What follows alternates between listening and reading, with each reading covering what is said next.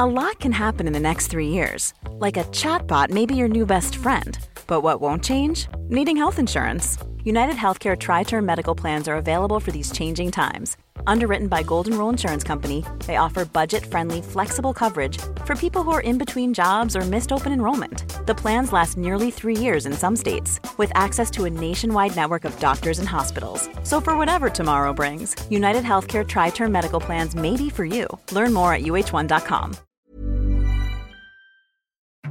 Hi, I'm Molly Jong-Fast, and welcome to The Daily Beast, the new abnormal. I'm a left-wing pundit and an editor-at-large at The Daily Beast. We're here to have fun, sharp conversations with some of the smartest people in media, politics, and science that help make what's happening in the country and the world clearer. Our world has been turned upside down.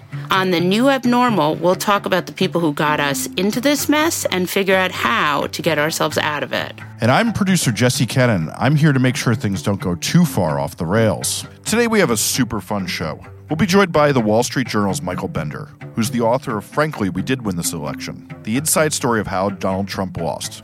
And he'll talk to us all about his book. And then, Wait, Don't Tell Me host Peter Sagal will join us to give a kind of call it and pushback on one of our takes. But first, we have former Donald J. Trump lawyer, author of Disloyal, and host of the Mea Culpa podcast, Michael Cohen. Welcome back to The New Abnormal, Michael Cohen. Molly, how you doing? I'm good. I'm glad to have you back here. What do you mean glad to have you back? I sit in my home for 23 hours a day on home confinement. It's not like you took me away from doing anything other than watching some other bad show on Netflix, Hulu, or something else. When is this over? Exactly 4 months and 2 days. But who's counting? Who's counting? Yeah. Full disclosure, I invited you to dinner at my house, and you were like, I can't go to dinner parties. You're like, I'm on home confinement. Actually, I could, and the BOP would be incredibly thankful for you for that invite. So that way they could send the marshals, back to come get me. Mr. Cohen, turn around and face the wall. Oh, fuck, not again.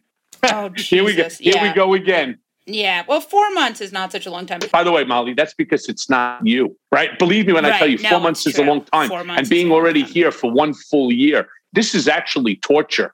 I don't care how big your apartment is. I don't care how big your home is. A home would actually be much better simply because you can go outside on a beautiful day. And if you have a swimming pool, God bless you, you jump into the pool. Or you go down to a basement where you probably have some weights or things to do. Here, I'm not even allowed to go down to the gym that's in the building that I live in, right? Because I live vertical, right? Simply because it's out of bounds. It's out past my front door. I mean, the BOP, it stands for backwards on purpose. They are so fucked up. And I was praying that when Merrick Garland came in, I was so happy with the choice of Joe Biden to put Merrick Garland in charge of the Justice Department and fix this fucking broken BOP once and for all. I mean, the notion that you can't, if you live vertical, go down to your storage unit without getting authorization. It's just, I don't know, it's frustrating to say the least. Yeah. Let's talk about all these Trump books, because there have been a lot of Trump books in the last couple weeks. And it seems like the thing that I'm sort of struck by, and I'm curious to know if you're struck by this too, is that it seems like we're not really learning a lot of new stuff. Well, because most of these people don't have information firsthand. They're getting it from somebody else. And it's basically, a lot of it is same reconstituted bullshit that we've heard before, but just by somebody else. Do you think that anything that Milley is turning around and saying is any different than what Comey had said or, John Bolton had said in his book? The answer is no. It's just another example. And I think that the books are still important. I think it's just another example of how this orange-crusted, bloviated asshole took advantage of this country, especially the Justice Department. Right. Do you think that the reason why we're not learning new stuff is because we knew everything that was happening?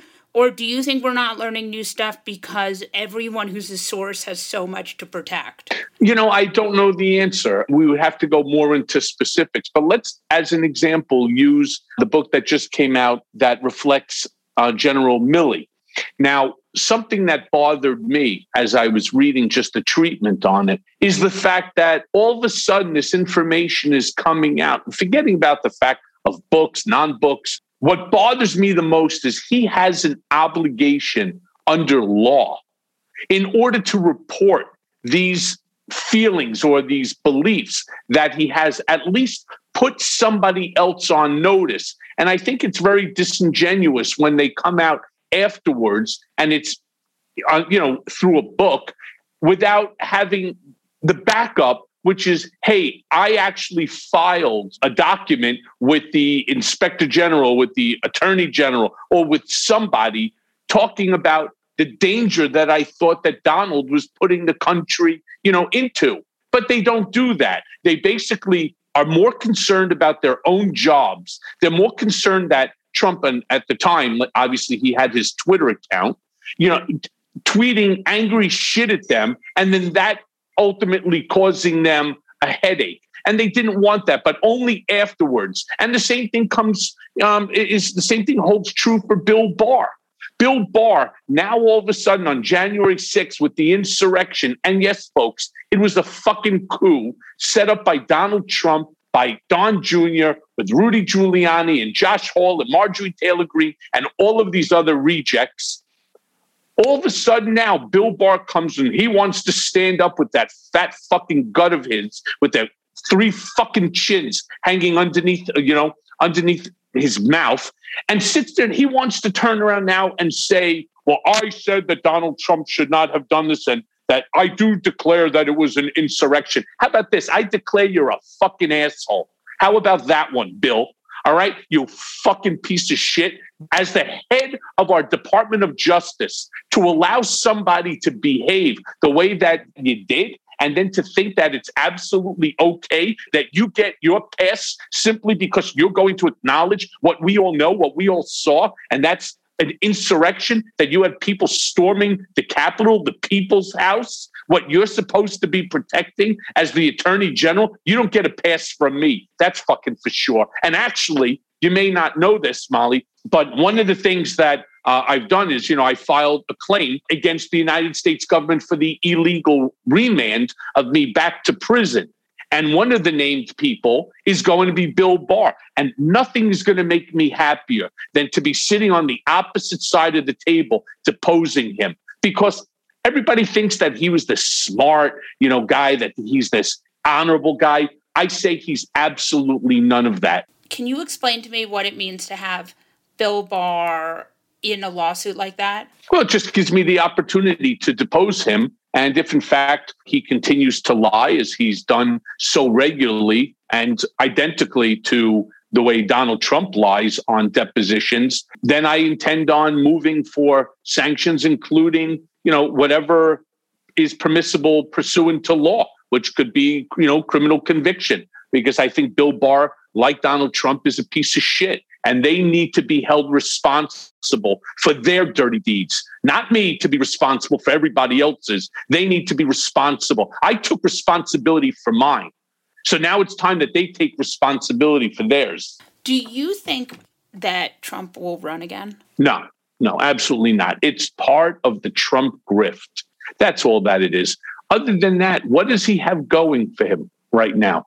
The 2 investments that he has that are the only 2 that are actually really solid is 1290 Avenue of the Americas and the Bank of America building in San Francisco.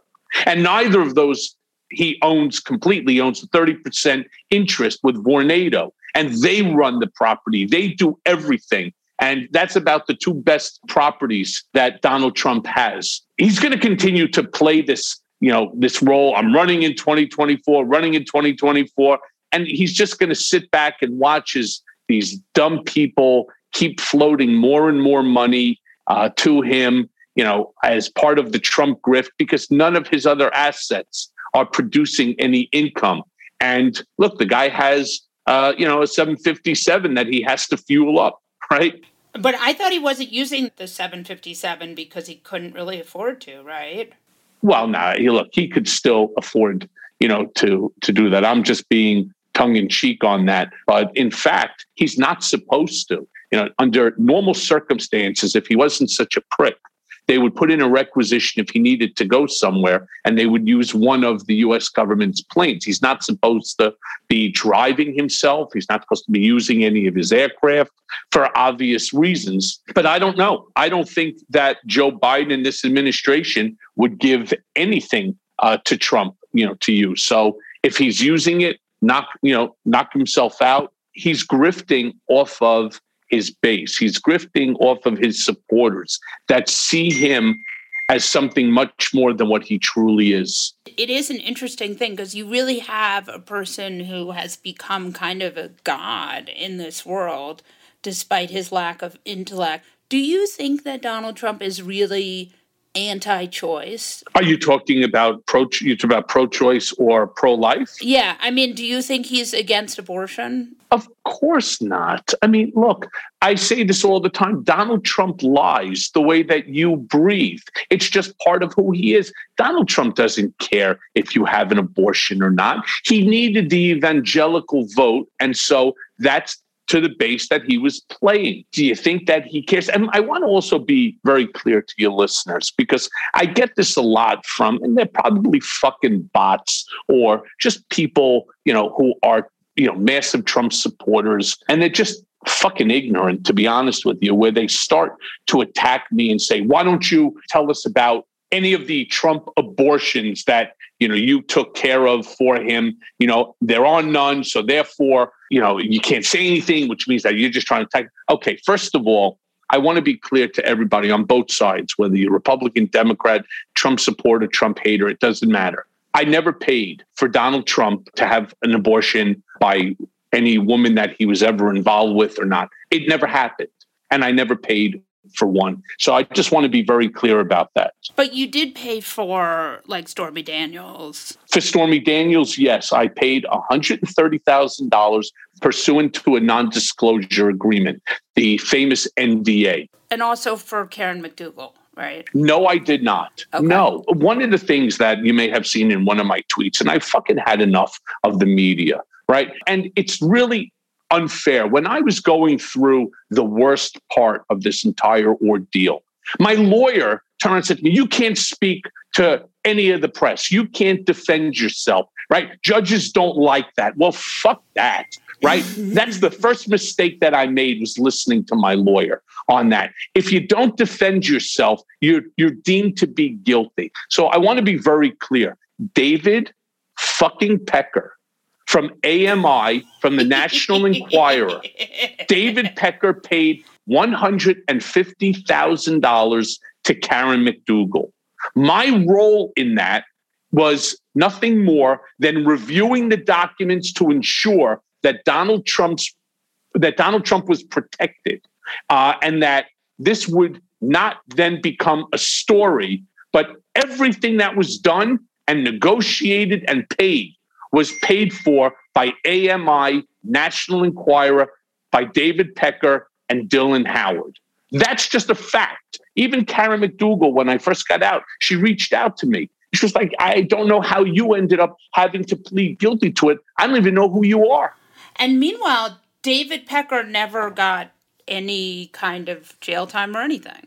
No, not only did he not get any jail time, he was given immunity for testifying against me. The same thing that Alan Weisselberg did. They all, listen, and it's all a lie. That's the sickest thing.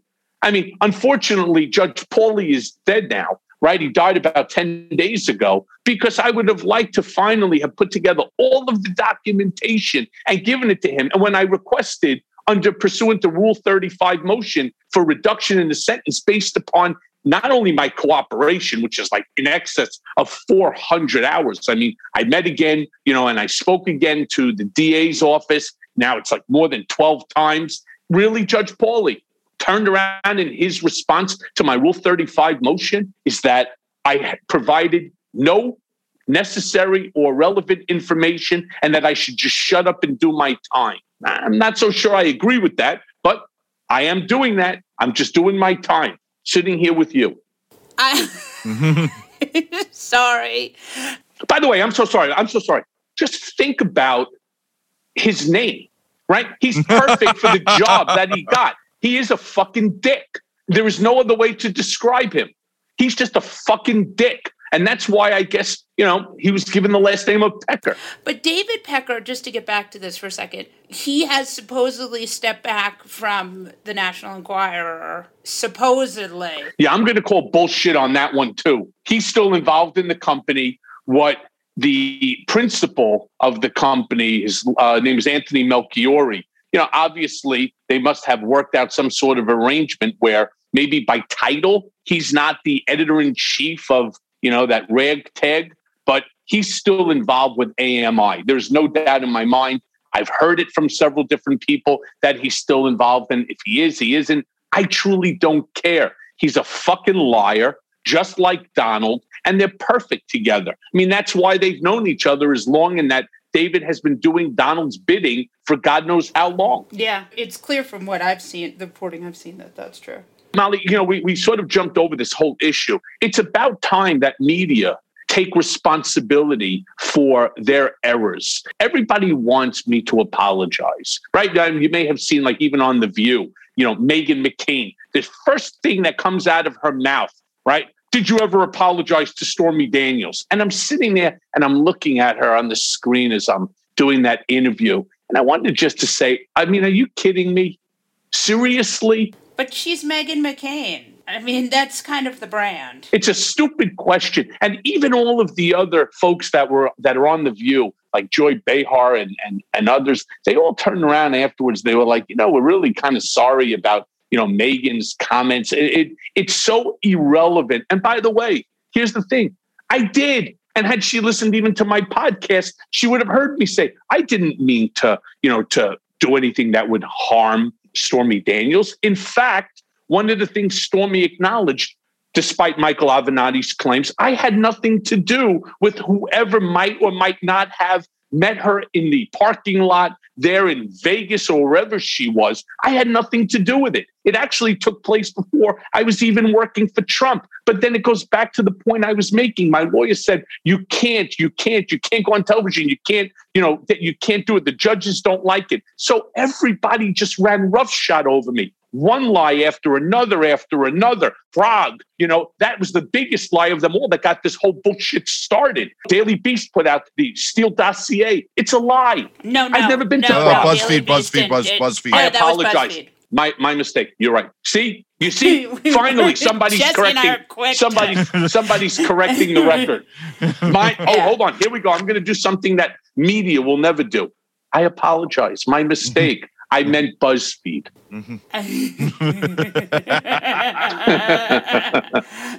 Just backtrack for 1 second. And I think this is an important question that we all are wondering.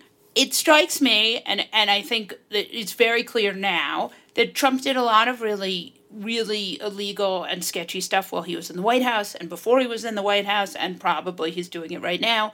It seems like he's never going to ever be held accountable for any of it. Tell me that I'm wrong. You're wrong. Okay, good. Let's tell me why.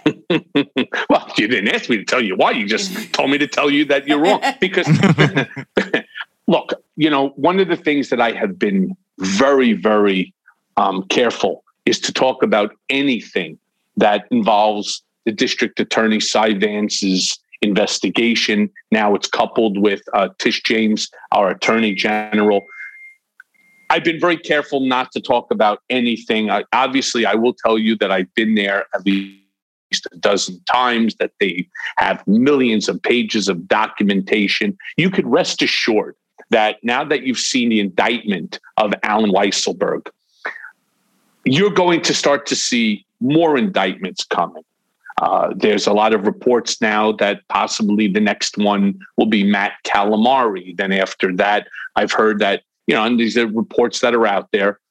It could be Princess Ivanka that they're looking at, and boy, I'll tell you, she will not fare well. Her whole fashion sense is going to go down the toilet. But at the end of the day, I don't want to discuss as to what I know, but I want you just to understand, and I want your listeners to rest assured, Allen Weisselberg, Matt Calamari, even Princess Ivanka, and Don Jr. and Jared and Rudy and Matt Gaetz and Marjorie Taylor Greene and Josh Hawley and Ron DeSantis and you name it, the whole group of these fools, they are not the targets, right?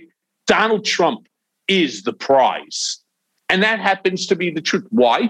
Because he's the president and CEO of the corporation that took advantage, the ones that committed the crimes, not just personally, but in a corporate capacity. So I do again want to tell you and your listeners that I truly believe that he will finally be held responsible and accountable for his own dirty deeds. And that will prevent him from running in 2024, amongst other things. This was so enlightening. Thank you so much, Michael Cohen. I hope you'll come back soon. Well, like I said, not that I'm going anywhere. So anytime that you want me to start ranting and raving, I'm going to go take my blood pressure pills now. And I want to thank you for having me on your show. Hey folks, if you haven't heard, every single week we do a special bonus episode for Beast Inside, the Daily Beast membership program. Sometimes we interview senators like Cory Booker, or the folks who explain what's happening behind the scenes in media, like Jim Acosta or Soledad O'Brien. Sometimes we just have fun and talk to our favorite comedians and actors like Busy Phillips or Billy Eichner. And sometimes we just have friends around to analyze what's happening in the news. You can get all of our episodes in your favorite podcast app of choice by becoming a Beast Inside member, where you'll support the Beast's fearless journalism, as well as getting full access to podcasts and articles. To become a member, head to newabnormal.thedailybeast.com. That's newabnormal.thedailybeast.com. I'm Sandra, and I'm just the professional your small business was looking for. But you didn't hire me because you didn't use LinkedIn Jobs. LinkedIn has professionals you can't find anywhere else, including those who aren't actively looking for a new job, but might be open to the perfect role, like me. In a given month, over 70% of LinkedIn users don't visit other leading job sites. So if you're not looking on LinkedIn, you'll miss out on great candidates, like Sandra. Start hiring professionals like a professional. Post your free job on linkedin.com/people today. Mother's Day is around the corner. Find the perfect gift for the mom in your life with a stunning piece of jewelry from Blue Nile. From timeless pearls to dazzling gemstones, Blue Nile has something she'll adore. Need it fast? Most items can ship overnight. Plus, enjoy guaranteed free shipping and returns. Don't miss our special Mother's Day deals. Save big on the season's most beautiful trends. For a limited time, get up to 50% off by going to BlueNile.com. That's BlueNile.com.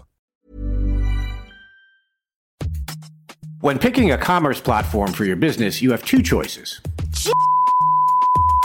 Or I prefer. Don't you? That's the sound you'll hear when you switch your business to Shopify, the global commerce platform that supercharges your selling wherever you sell, online, in person, on social media, and beyond. Shopify is the best all-in-one commerce platform capable of handling your business's complexity no matter how big you grow.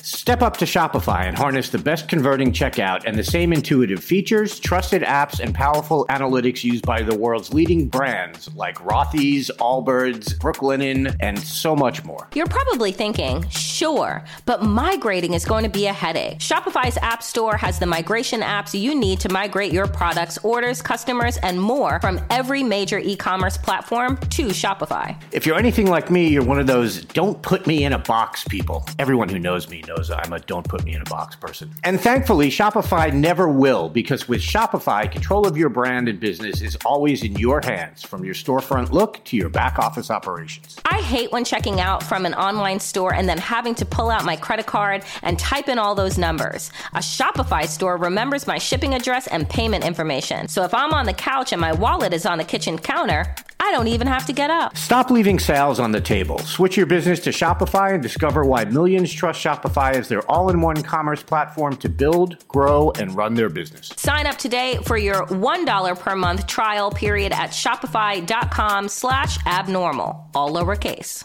That's 1 month for just $1 at shopify.com/abnormal, all lowercase. Shopify.com/abnormal. Michael Bender is a journalist at the Wall Street Journal and author of Frankly, We Did Win This Election, the inside story of how Donald Trump lost.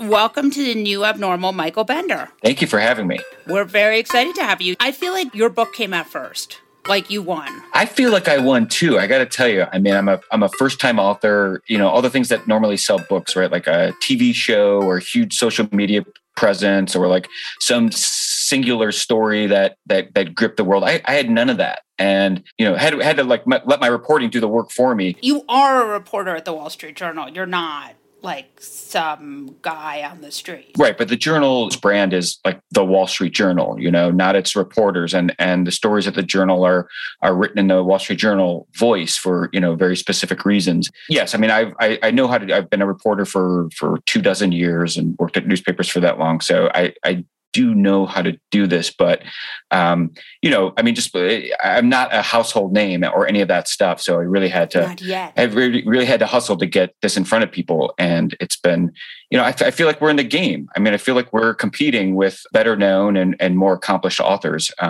So it's been really fun. And very obnoxious. Some of those people are obnoxious too. But I'm not going to name names because we run a very classy organization over here. Okay. First thing I want to ask you about is the Hitler comment. I'm sorry, I know everybody asked you about the Hitler comment, but you know, as a Jew, my people were stuck on Hitler for any number of reasons. Talk to me about that. No, and I'm more than happy to talk about it because it's one of the most striking details in the book, and one that I think is actually kind of thread throughout the book. I mean, in the moment, this is 2018, and it is John Kelly, his chief of staff at the time, and Trump, they're overseas. They're going to a World War I memorial, and Kelly finds himself having to give the president of the United States a very top line history lesson on who the allies were, who the enemies were, you know, what the U.S.'s role was, and kind of what the through line was to World War II. And Trump stops him at one point and says, well, you know, Hitler did some good things too. And obviously John Kelly, you know. What do you even say to that? I imagine he's not speaking of the Volkswagen Bug or anything. I mean, he's out of his mind, right? I mean, John Kelly, you know, is steeped in military history, but you don't obviously have to be steeped in military history to understand that Hitler was bad. Correct. So, I mean, after they actually have a debate back and forth, Kelly basically ended by saying, like, just do not ever say that ever again. Right? I mean, like, forget who's right and wrong. Like, you do not ever say that again. But this has long been a problem for Trump. He's struggled with these sort of, to put to rest, like accusations of anti-Semitism and his struggles with race relations. I mean, people around him have long worried that he's been giving kind of the wink and the nod to the far right extremist part of the base.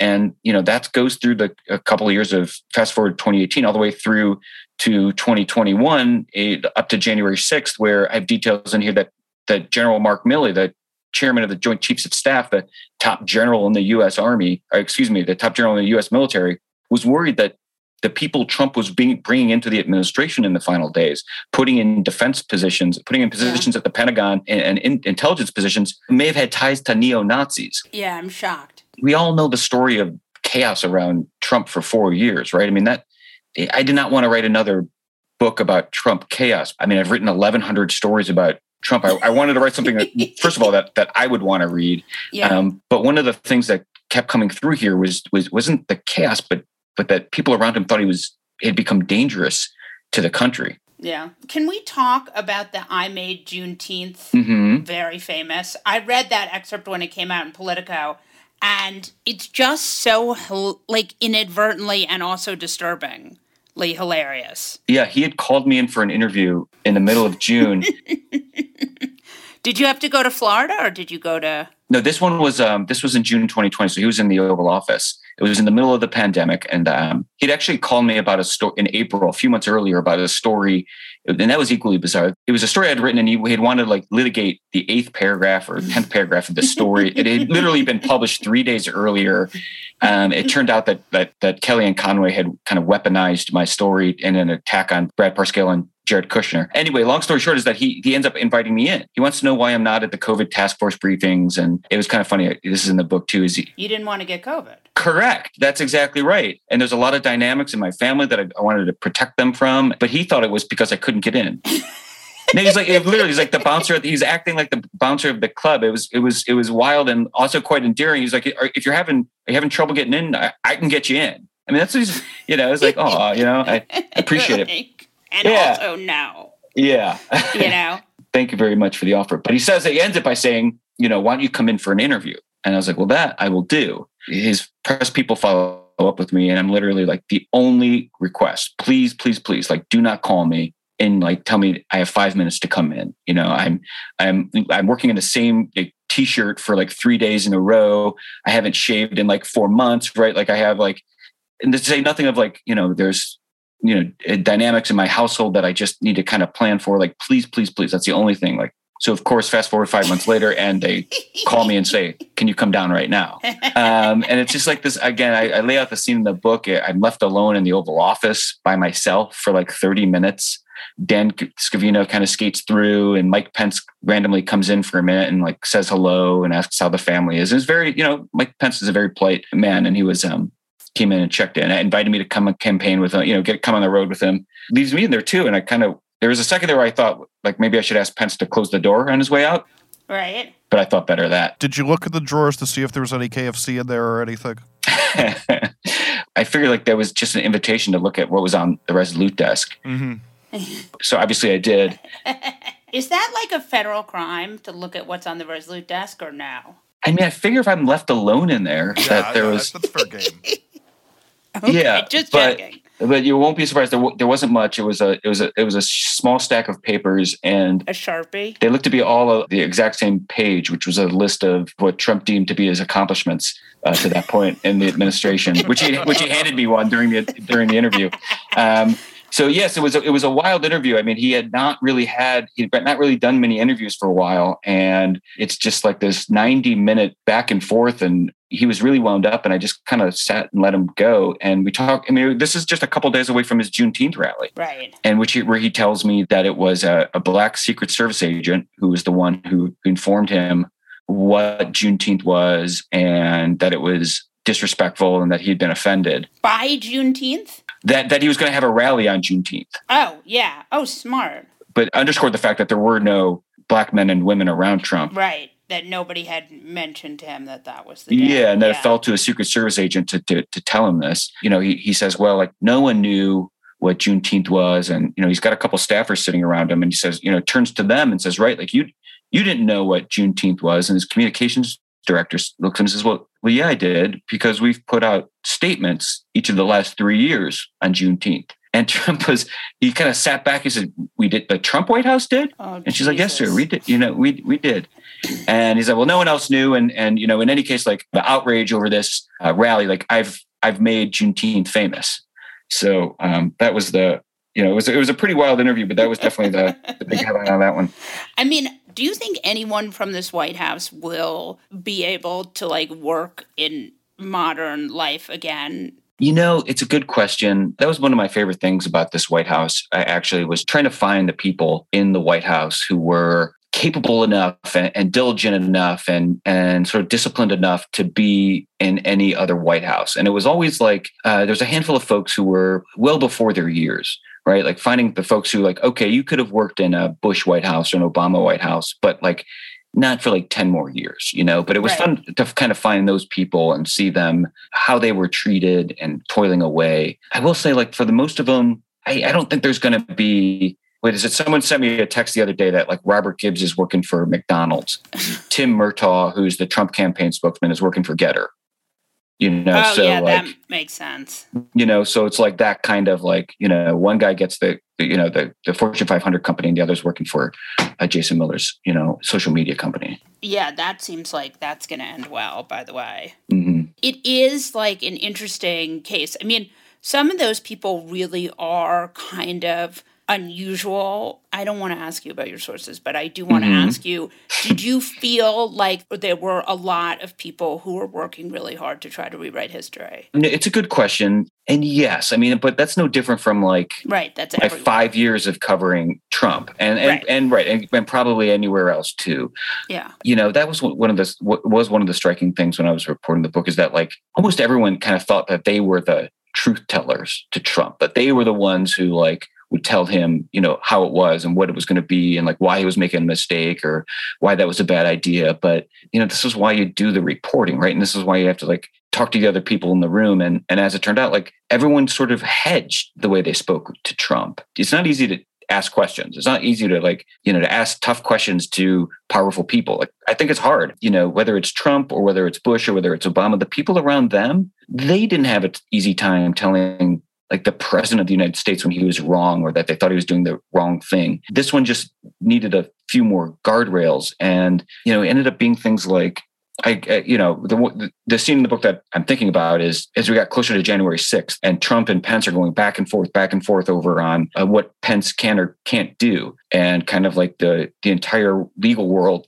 had one opinion, and then Trump and Sidney Powell and some of those folks had a different, and Rudy Giuliani had a different opinion. And their opinion was insane. But Pence never says that, right? I mean, Pence thought he was clear with Trump, and the people, Pence's team thought he'd been clear with Trump. But what he said were things like, we don't, I don't think I have the authority to do this. But anything your legal team has that I can take a look at, I'd be happy to take a look at, right? And Trump hears that second part, right? And even like I interviewed Trump a couple of times down in Mar-a-Lago, and I asked him about Pence both times, and he told me that Pence never told him no, he couldn't do that on January 6th. Now Trump rewrites history with the best of them, but that's what Trump had certainly felt like Pence had given him enough where he could say that. Trump had told, that Pence had never told him no. Yeah, Jesus. Pence did tell him. I mean, I'm no fan of Pence, but it seems hard to imagine. Will Trump run again? What do you think? I don't know. I know that he likes to be in the headlines, good or bad. It's better to be talked about, than to be boring for Trump. But I do think like I think he's going to wait to see what happens in 2022. He's made a couple dozen different endorsements from U.S. Senate down to Staten Island borough president. So, and some in some in Republican primaries. I mean, he's endorsed a lot of challengers to Republican incumbents, and that's not an easy thing to pull off. So those will all be data points for him. And, I do think like the sort of broader question of 2022 for Republicans is going to be whether or not to redefine the party post-Trump, which will be informative to him. And one of the things I think this book does is lay out in some new ways that, however they answer that question, they won't be able to say they didn't have enough information or, this book lays out exactly who Trump was as a president and is as a candidate. Right. And then my other question for you is, since you've spent a lot of time with Trump, you can assess this. Is Trump like a liar or is he just a complete moron? The question, the way I phrase that question to people is like whether... completely unbiased question. Well, it's like whether or not he believes the election was stolen, right? I mean, that's like a very specific question that gets at that. Does he really believe this, or is this all part of like, tune in tomorrow and see what, to protect his brand as a winner or to keep people tuned in? And I can say that even the people closest around him don't know the answer to that. Again, in the reporting of this book, worried a lot of people. The idea that there is a possibility that he does believe that the election was in fact stolen, that, widespread fraud. This is in the book. In my interview, I asked him about Sidney Powell, who had already come out, her statement in her lawsuit. She's being sued for some of the things she was saying about the election companies. I'm forgetting the name of the company now that sued her. Right. Oh, yeah. Dominion, exactly. Duh. Her basic defense was that my statements were so ridiculous that no one could have seriously thought that they should have believed me. And I asked Trump about that, and he just sort of cycled through all of the emotions of that couldn't really have been her, that this must have been some sort of legal boilerplate. It was a very stupid thing to say, and to make sure that I know that Sidney Powell was never really technically his attorney. So it's hard for him to admit anything. It's so interesting. Well, thank you so much, Michael Bender. Great to have you. Thanks for having me on, and I really appreciate it. Thank you. Peter Sagal is the host of NPR's Wait, Don't Tell Me. Welcome back to the New Abnormal, Peter. I've missed you in my time away. We've missed you. Thank you.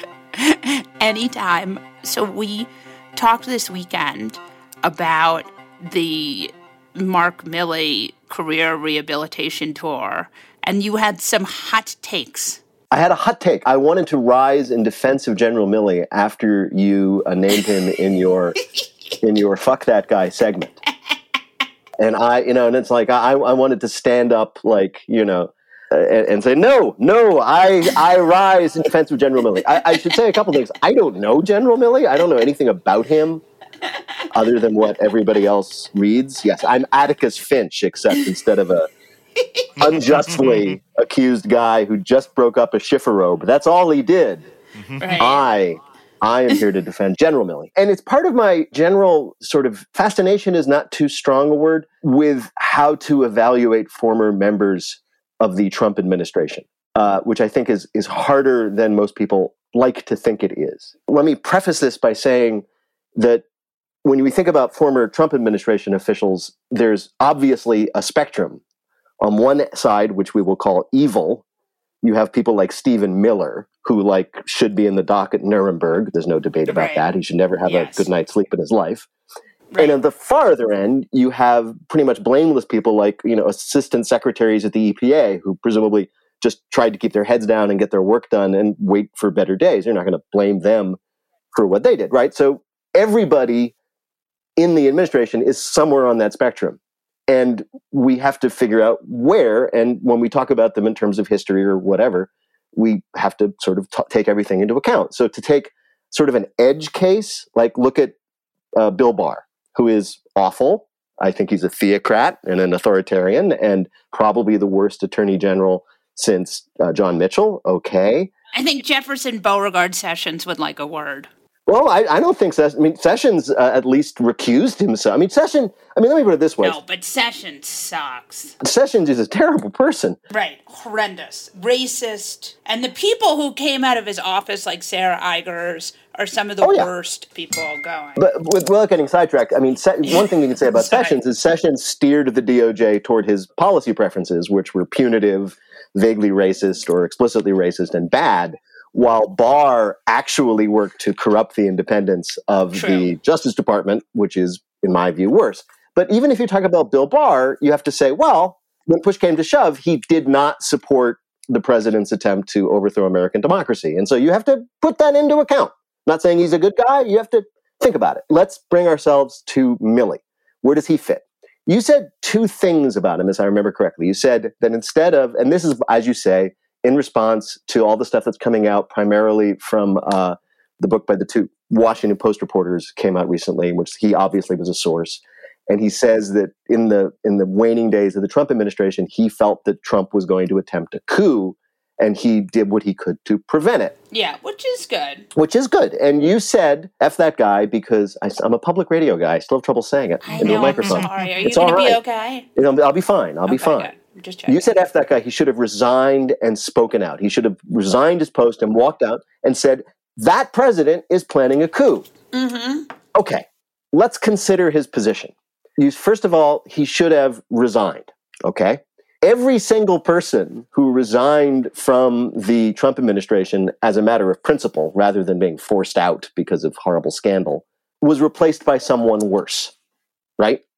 Every single person. When Mattis resigned in principle, he was replaced by a much worse department Secretary of Defense. It's just throughout. They just found some crony, some ignorant person, some apparatchik, and they put him in the post. So you could be relatively assured that if Milley had resigned, he would have been replaced or attempted to be replaced with someone worse. Who knows? Maybe they would have reinstated Michael Flynn as a general officer and made him Joint Chief. Who knows? Right. So Milley had the choice. He could stay and try to fight it, or he could resign and bring attention to what was going on.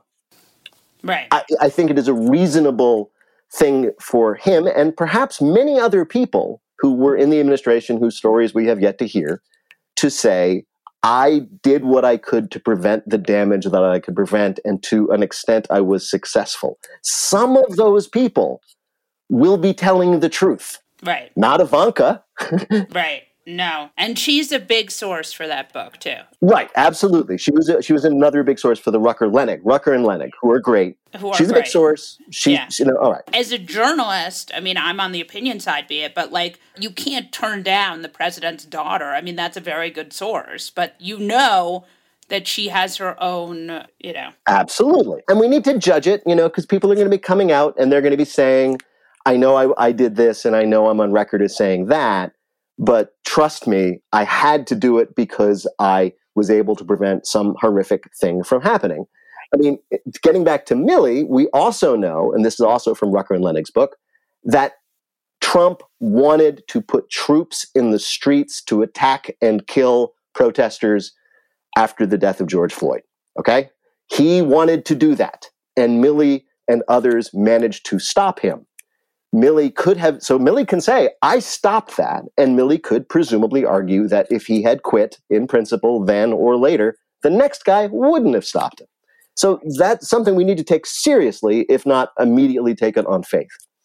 The other aspect of what you said was that he should have gone public. So I guess you mean he would have had the amazing impact of Dr. Rick Bright, right? Do you remember Dr. Rick Bright? We've had him on the podcast once. Right. He was the person in charge of the development of vaccines during the COVID crisis of last year. And he's the guy who became a whistleblower and said, the White House is trying to make me approve these snake oil things for political reasons. And he also said this will be the darkest winter of modern history. I mean, he's a really incredible guy. And now he works in the Biden administration. Right. So he was correct and he did the right thing, and he came out and he spoke out. And what happened? Essentially nothing. I mean, it had no effect. He testified in front of Congress. And the same thing happened that always happened when people came forward, which is the Democrats said this is terrible and awful and a scandal, correctly. And the Republicans said, you're disgruntled. And Trump said, oh, he's just some disgruntled guy. And the world moved on with very little apparent change. And that's something that not only did you and I see, but everybody inside the Trump administration saw.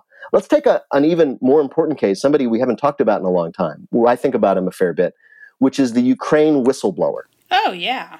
Whose name we don't know, although the right wing definitely thinks they know who it is, and they tried to publicize it, probably so they could get him killed. And Don Jr., yes. Right. We all remember that. Yeah, another day of that, yes. Think about what that guy, the only thing we know about him for certain is that he was a male CIA guy. And think about him. So he hears the president of the United States blackmailing an allied leader with foreign aid to get the guy to smear a political opponent, which is right there, probably the top 5 worst things that any sitting president has ever done, right? And he hears this, and he decides to become a whistleblower, and he goes through the process. And despite attempts to stop it, it comes out. And this guy probably was saying to himself when he first became a whistleblower, he said, if I can just get this into the light of day through the legal channels, this will be the end of the Trump administration, because everybody will be appalled at this astonishing act of corruption. And everybody will call for the president's resignation. It will be all over, thank God. What happened instead? He became a villain. An entire political party basically tried to expose him so they could get him killed, probably. And, I mean, imagine how he felt watching the impeachment hearings, watching clowns like Jim Jordan or Devin Nunes, who was, as far as we know, actually up to his eyeballs in the scandal, attacking him, attacking those who dared to question the great president. Imagine him watching the impeachment trial where all the senators, every Republican senator, spare one, got up and said, oh, it wasn't a big deal, and the Democrats are the real villains here, and he was just doing foreign policy. Imagine him watching that celebration. Remember this? In February of 20, when Trump invited all the Republicans over to the White House so he could celebrate his acquittal, and he promised vengeance on everybody who had dared try to bring him down, and he carried out that vengeance. They basically had Alexander Vindman, remember the guy, Right Matters, fired. Remember him? Yeah. Now imagine how that whistleblower felt watching this. But then imagine everybody else in the entire national security establishment watching it, saying, this guy came forward with an absolute open and shut case for impeachment and removal, the worst thing any president has done in living memory that we know about. Well, back to Watergate, and nothing happened except this guy became a villain to the Republican Party. If you're in the national security establishment and you're seeing stuff like this happening, why would you ever do the same thing? Why would you think that coming forward will make any difference? None of it made any difference. So to bring it back finally to Milley, I think given everything that we, just as civilians, can see, he arguably did the right thing. He stayed, He kept quiet, and he tried to prevent it from the inside. And to whatever extent we know, he succeeded. Troops never did go into the streets with live ammunition against protesters, which we know Trump wanted to do. So, point for Milley, in my view. Well, I'm glad to hear it. And I'm glad that you were able to rebut my fuck that guy. Yeah. So unfuck that guy, if it's possible. I say unfuck that guy. Wow, it is weird to say that into a microphone. I know. Are you okay? I'm okay. I'm all right, Bill. I think this will be all right. Despite what you might hear or imagine, NPR does not prevent us from swearing in our off-duty time. Okay, good. We're not like some sort of religious order where we're not allowed to. When you learn to do the voice, it doesn't have a buzzer for you guys of your Christian. No, it's not like it's like aversion therapy where they make us sit and give us an electric shock every time we swear. No, it's that's amazing. So there have been about 4 books that have come out recently, and each one, and there are many more coming. Nobody has said anything. I mean, I guess Trump admired Hitler. Yes. We had sort of heard that before. I mean, there's nothing in any of these books that's come as a huge surprise. No, which is interesting, but go on. Well, it is a bit interesting, isn't it, to you? Well, it is and it isn't. I mean, one of the weird things about the Trump administration, as many, many, many people pointed out, is it all happened in plain sight. That every day Trump would say something on Twitter or be reported as saying something by someone who just heard it. Like, remember when the people walked out of the White House and said he just referred to African nations as shithole countries and asked why we have to I mean, any one of those things would absolutely destroy any other president who has ever lived. If Biden did any of those things, if a guy came out of the Biden, FDA and said, I got political pressure to promote this drug that Biden is trying to, promote for whatever Biden reason, I can't imagine what it might be, that would be a huge scandal, right? Because we have this baseline expectation of morality from Biden that if he were to, contradict, we'd be incredibly upset. But with Trump, there was no secrets with Trump. He said what he did. Remember, so many things, it's so impossible to keep up with. We know that he blackmailed the president of Ukraine because he released the transcript because he didn't think there was anything wrong. So given that strange transparency, that strange, we're just doing it in plain sight. It's not surprising that what we're hearing from these background sources, these deep investigative dives, is just confirmation of what we knew. That Trump was insane, that he was convinced that he had been robbed. Whether or not he really believes it or just decided to believe it for his own purposes, no one will ever know. I don't know if you read, we're speaking on Monday, and Vanity Fair just published another excerpt. For the Rucker book. Yeah. I haven't read it yet. It's interesting because it's their description of their interview. They met with Trump at Mar-a-Lago as he sat there and held court wearing his orange makeup, which is weird. I'm just going to point out we're so used to the fact that he slathers on orange makeup for all his public appearances. Yes. It's a bit strange.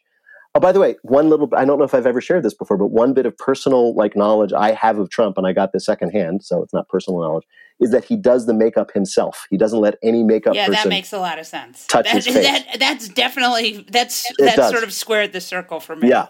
Don't ask me how I know it, but I know it. Anyway, and you're reading this, and the question comes up again. Is he mentally ill? He seems it. He seems mentally ill. I mean, one of the interesting things about Michael Wolff, who apparently is done with his access. He was on our podcast last week. Yeah, and I don't know if he said this to you. He's been saying it to other people. I listened to the podcast. I don't remember which Michael Wolff interview I'm thinking of. He just said he's incapable of answering a question. Yes, he told us that. Yeah, he doesn't understand basic logic. You ask him about apples, and he'll start talking about monkeys. And at a certain point, you're like, is this person crazy? But he's always been that way. He hasn't changed a bit since he came down the escalator. So, of course, they're just telling us what we already know. He did it in public. Yeah, it is interesting to me that you have a situation where you have some of the most talented journalists in modern political writing focused on this politician who has had such a kind of dramatic career. And none of these books have any real shocking allegations. I mean, it's all so shocking. Any single one of these things in a normal world, in back in the right side up as opposed to the upside down we've been living in, any single one of those revelations for a normal president would have ended a presidency, would have marked them for life.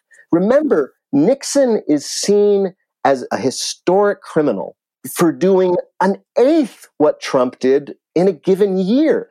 The one thing I love to point out is we all remember the smoking gun tape, which supposedly, that was the thing, of course, that Nixon fought to keep from being released. It was, everybody knew there was something in that tape that would end his presidency. He finally handed it over after 9-0 Supreme Court decision, and indeed his presidency ended. Well, what's in that tape? What's in that tape is a suggestion that they interfere with an FBI investigation. That's it. That's what caused his downfall. Trump did that every day before breakfast. I mean, we have it on record. He did it on Twitter. I want you to investigate that. I want you to stop investigating this. It was one of the first things he did with Comey.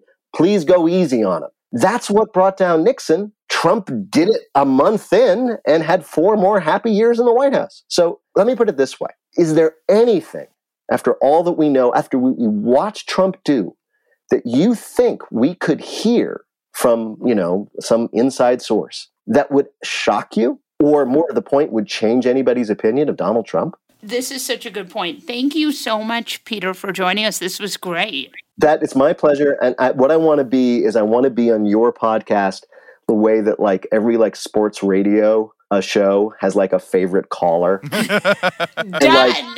When they get bored, oh, maybe Chuck will call in. Hey, Chuck, what are you worried about today? Chuck says, well, Bob, I was thinking, that's how I want to be in this show. So anytime you need somebody to come on and rant about something just to change the pace, talk to me. What's crazier than QAnon, more outlandish than Pizzagate, and scarier than a Mexican getaway with Ted Cruz? The answer is what the American right wing has planned next. Be one of the first to listen to Fever Dreams, the new podcast from the Daily Beast tracking the conspiracy slingers, orange acolytes, and straight-up grifters pushing to retake power. Every Wednesday, hosts Swin Subasang and Will Sommer check in on the movement of the radical right. Head to thedailybeast.com/podcasts or your favorite podcast player to catch the first episode and get subscribed. That's Fever Dreams, which you can subscribe to wherever you get your podcasts. Jesse Cannon. Molly Jong-Fast. I hear there's fuckery. So today is a really special day because I'm even more worried about COVID than I've been in a long time, because we're seeing more and more of an uptick with the Delta variant, and it's pretty disheartening. So today's Fuck That Guy is a special anti-vaxxer Fuck That Guy. I don't know if you know her. I don't know if you've ever heard of her. Her father is John McCain. Who could this be? So here she is on The View saying not everybody on Fox News is, saying don't get the vaccine. I actually haven't heard anyone say that, but maybe I'm just misinformed. It's because besides being the daughter of John McCain, she's the wife of serial plagiarist Ben Dominick, who loves spreading disinformation about that vaccine on his Federalist site. Right, but he is now actually no longer at the Federalist. He works for, wait for it, Fox News. So here she is defending her husband's employer. Her hopeful next employer. It's bullshit. Fox News does everything it can every day, from Tucker Carlson, its highest rated host, just asking questions, to the platforming of Alex Berenson, to the continual spreading of misinformation in various witch oil treatments. And we should also say, Molly, that Media Matters found that 60% of Fox segments that discuss the vaccine say it provided misinformation. Of course. This is not even a question. And I would say that the peak irony of the entire thing is that the owner of Fox News, one Rupert Murdoch, got his vaccine as soon as humanly possible through the National Health Organization in the UK. Or as the Republicans on Fox News like to call it, socialism. So I would like to say you definitely are seeing a lot of bullshit, anti-vax bullshit out of Fox News. The other part of it, and it's reflected in the polling, right? You see that, this weekend we saw that 1 in 5 Americans believe that the COVID vaccine contains a microchip. I promise you, the microchip is in your fucking phone, okay? It is not in your vaccine. So anyway, this is a 2-part fuck that guy. My second part is Alex Berenson. He is the peak king of misinformation. He used to write at the New York Times. That's his claim to fame. He wrote a book about how marijuana makes you crazy. He's just completely insane. He's a spy novelist, but his real gig... Despite looking like he's high at all times with his disheveled look. But his real gig is these vaccine misinformation. And he pivoted recently from the vaccine is dangerous to the vaccine doesn't work. It's often with people like this that you see when they can't make one argument stick, they just move on to the next. So for that, he got a 12-hour suspension from Twitter. I would love to see him get a permanent suspension from Twitter. This man is a real public health menace, and he cannot be my fuck that guy enough. And to him, I say fuck that guy. Well, mine's going to continue this theme of Fox News bad actors. I particularly get mad about this because now that I'm back to work, I go to work. Literally, I walk by the Fox building. I work next door to it. It's horrifying. I have to eat lunch next to these fucking assholes. But so this morning on America's Stupidest Show, Fox and Friends, one Steve Doocy, world-class moron, says 99% of people who are dying are unvaccinated. Good for you, Steve Doocy. But Brian Kilmeade, a man who always looks like he's about to have the dumbest thought you're going to hear of the day, says, that's their choice. And Doocy says they don't want to die. The admin and government says mask mandates are to protect the unvaccinated. And Kilmeade says that's not their job. It's not their job to protect anybody, meaning the government. And I'm sure all of our listeners can tell that is one of the dumbest thoughts you can, but I particularly like to highlight these mask slip moments where you really see that these people are just making up bullshit as they go. They have no ideology. They're not really adhering. It is just operational defiant disorder and always trying to be oppositional and make the Biden campaign look bad. The vaccine is politicized, and they're on the worst side of it. Yeah, I think that's fair. On that note, we'll wrap this episode of The New Abnormal from The Daily Beast.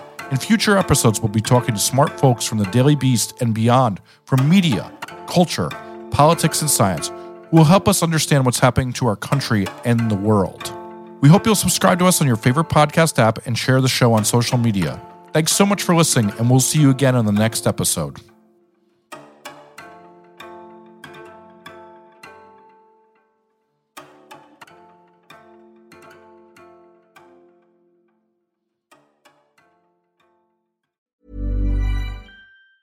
Planning for your next trip?